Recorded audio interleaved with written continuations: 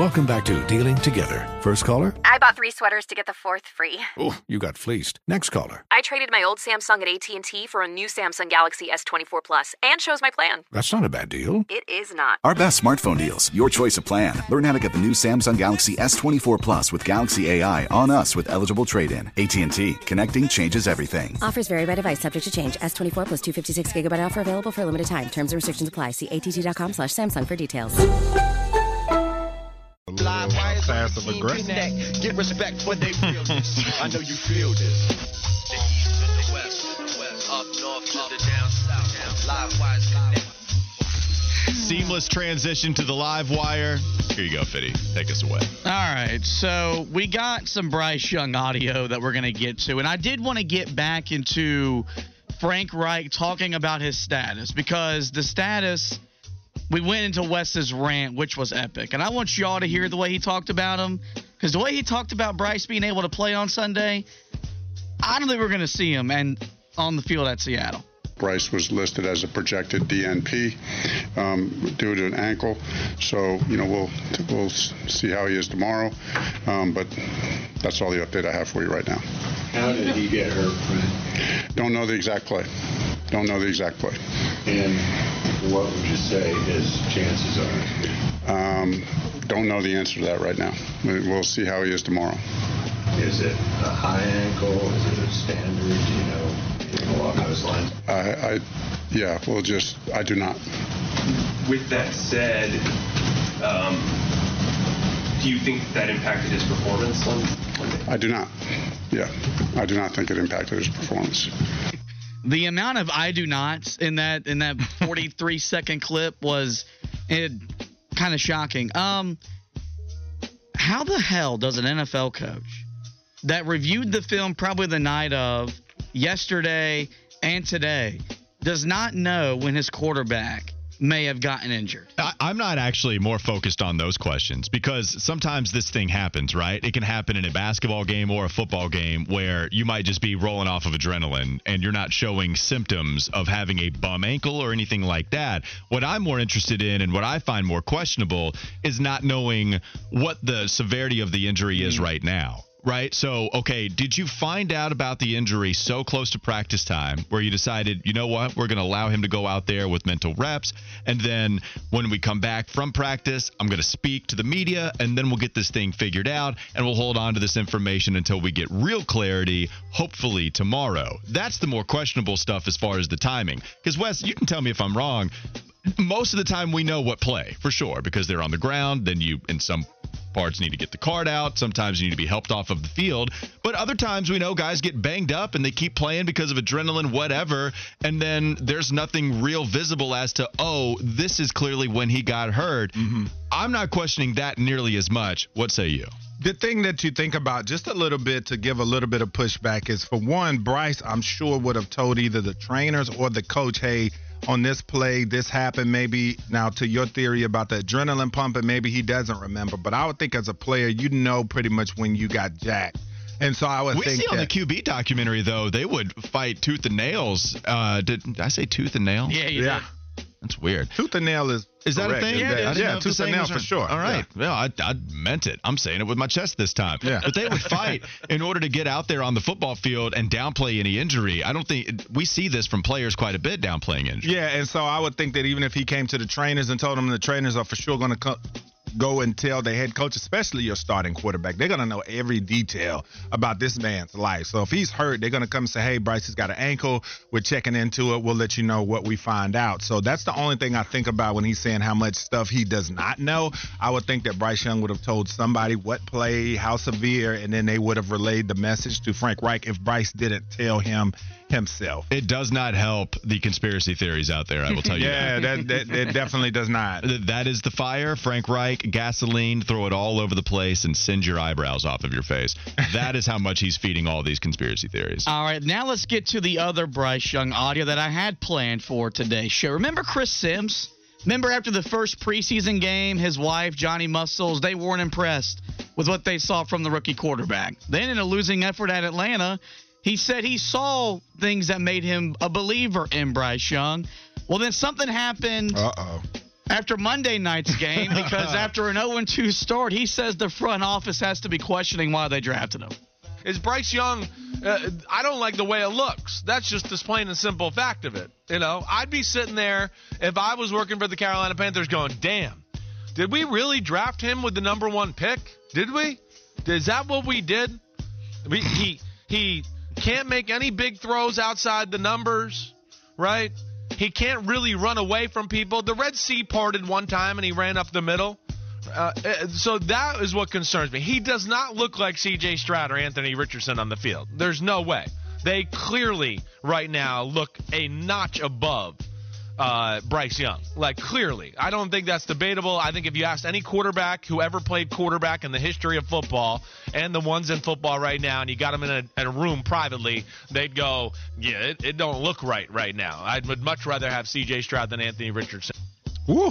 Man, that's interesting that he would come with that type of opinion, especially after what he said in week 1, because to me, that makes him look a little wild, how he's going from one extreme to the other. You know what I'm saying? And so when you look at it and you look at how these teams are made up, that both of these guys, they have a few receivers. I mean, you look at Anthony Richardson and you look at what they got. Michael Pittman Jr. is a guy that can get open. Josh Downs is a young guy he's a young guy that's got some speed and capable of separation. So there are some players there. He's got some decent tight ends at his disposal as well. And then you look at the Houston Texans. Now, I'm not saying that these guys' receiving cords are world beaters, but look at how it's built. Robert Woods is a cagey vet. He's been a multiple-time 1,000-yard receiver.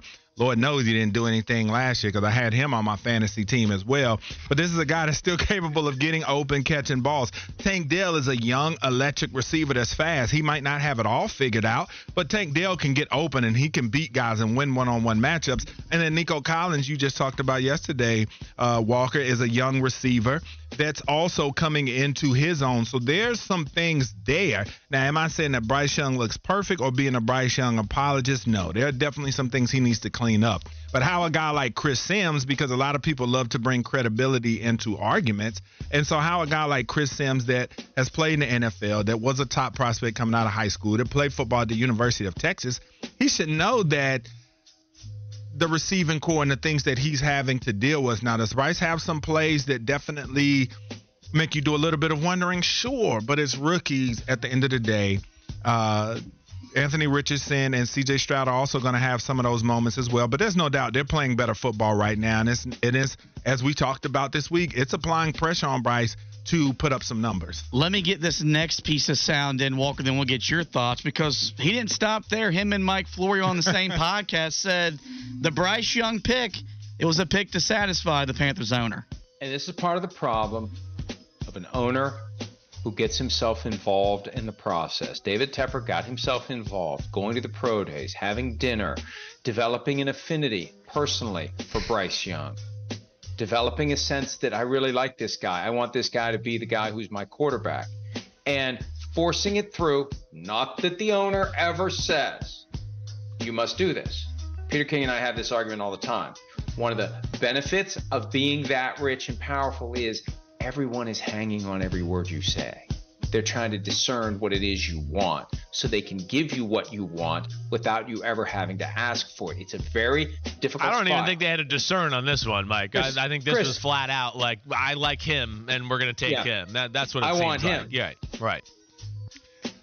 I would say there, what owner doesn't have a say in who they're going to pick in pretty much every organization in the NFL? I don't know any head coach or GM that's going to blatantly disregard what the owner wants. Now, we've heard the Dallas story, like when he wanted Johnny Manziel, they took Zach Martin, they went against him, but his son still had to talk him off the ledge and say, listen, this is what we're going to do. So did Tepper have a say in it? Sure, but. Yeah, I think with David Tepper, this is fair to question. Chris Sims, he does seem a little wild going back and forth and back and forth. Okay, so I don't to make declarations after every single game. Oh, buddy, it's going to be wild takes all across the board. Yeah. Now he's going to be great. Oh, now he's not.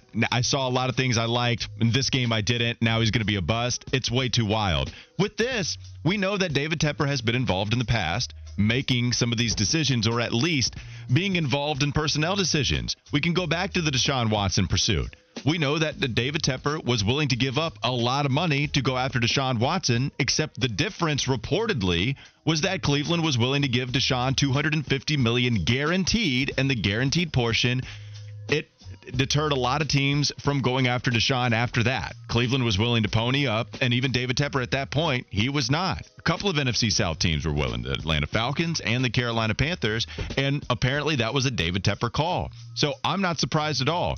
I don't even think you see a lot of the David Tepper, like the kind of tour bus that was along with the Carolina Panthers, where Frank Reich and Scott Fitterer and David Tepper are going to meet with all of these QBs. Maybe I'm wrong on that, but I don't feel like you see that with, was Jim Irsay doing that with every single QB?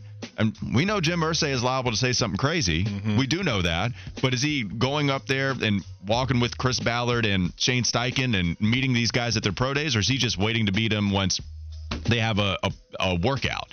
Is that happening with these other teams that were in draft a QB? Yeah, I'm sure that David Tepper was very fond of Bryce Young to the point where he had some kind of say in them selecting him. Now, there's enough of the track record and the pedigree, as you've mentioned, to where it looked like a perfectly reasonable pick, given who else there was up there with him in Anthony Richardson and C.J. Stroud. But yeah, we've seen David Tepper be involved in personnel decisions before, so I don't doubt that here with Bryce Young. Yeah, and so they're just going back and forth with their opinions. But as you said, I think that for sure Tepper had some into it, some opinion.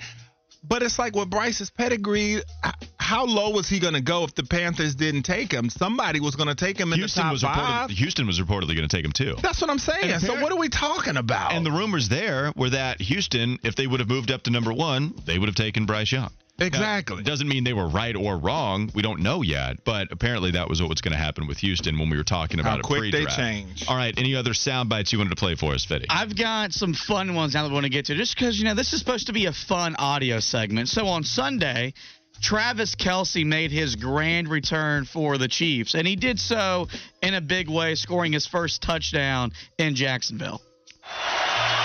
Kelce, the motion man, low snap. Mahomes, moving pocket. Mahomes floats it up. Caught! Touchdown, Travis Kelce! Kelce finds a blank space for the score. All right, so do you guys know why Ian Eagle, maybe the best play-by-play man in sports, went with the blank space reference in regards to Kelce's first touchdown of the season? Yes, I do know. It was a great call to work that in and actually have it flow within the confines of what is a normal call. It was great from Ian Eagle to reference what is a Taylor Swift song, blank space, and Travis. Is it a song or an album? It is a song. Okay, that's what I thought. It's actually on my playlist. I downloaded it to my Apple Music the other day. Is it a good song? It's a very good song. So, of course, there's been a lot of rumors about Swift and Kelce maybe dating. Well, Jason Kelce joined WIP in Philadelphia today, and he confirmed that the rumors, they're true. By the way, how they doing? How those two doing? How those love? No, that's all right. Hey, yeah. Jason, you know everything you say gets quoted on these days. You know that, right? I know. I get it. And that's the way the world works. And Tony kind of blindsided me with that question on Thursday night. And I don't know. It's hard to answer because I don't really know a lot about what's happening in Travis's love life. And I try to, keep, his business kind of his business sure. and stay out of that world. But having said that, man, I think they're doing great, and I think it's all 100% true, and I hope that this soon goes to Mount Joe. I don't really know what's happening. So. Wow. Good for them, Jason. Good for them, man. That's excellent. If this is true, is this the best player-musician couple since Romo and Carrie Underwood back in 2007? It's got to be up there. And how many more people will be empowered to shoot their shot? Because Travis Kelce wanted to date her. He made it known that he went to her concert and shot his shot, and it appears that it's paying off for him. Well, let me start it with two things here. I watched the Kansas City Chiefs America's game the other day. The brotherly love that those two have, man, it's very special. Like, Travis Kelce literally chokes up talking about what his brother means to him, and he's the reason that Travis wears number 87. Oh, they're stars. It's both pretty cool, but they love each other to death. Like, this man was crying talking about his brother.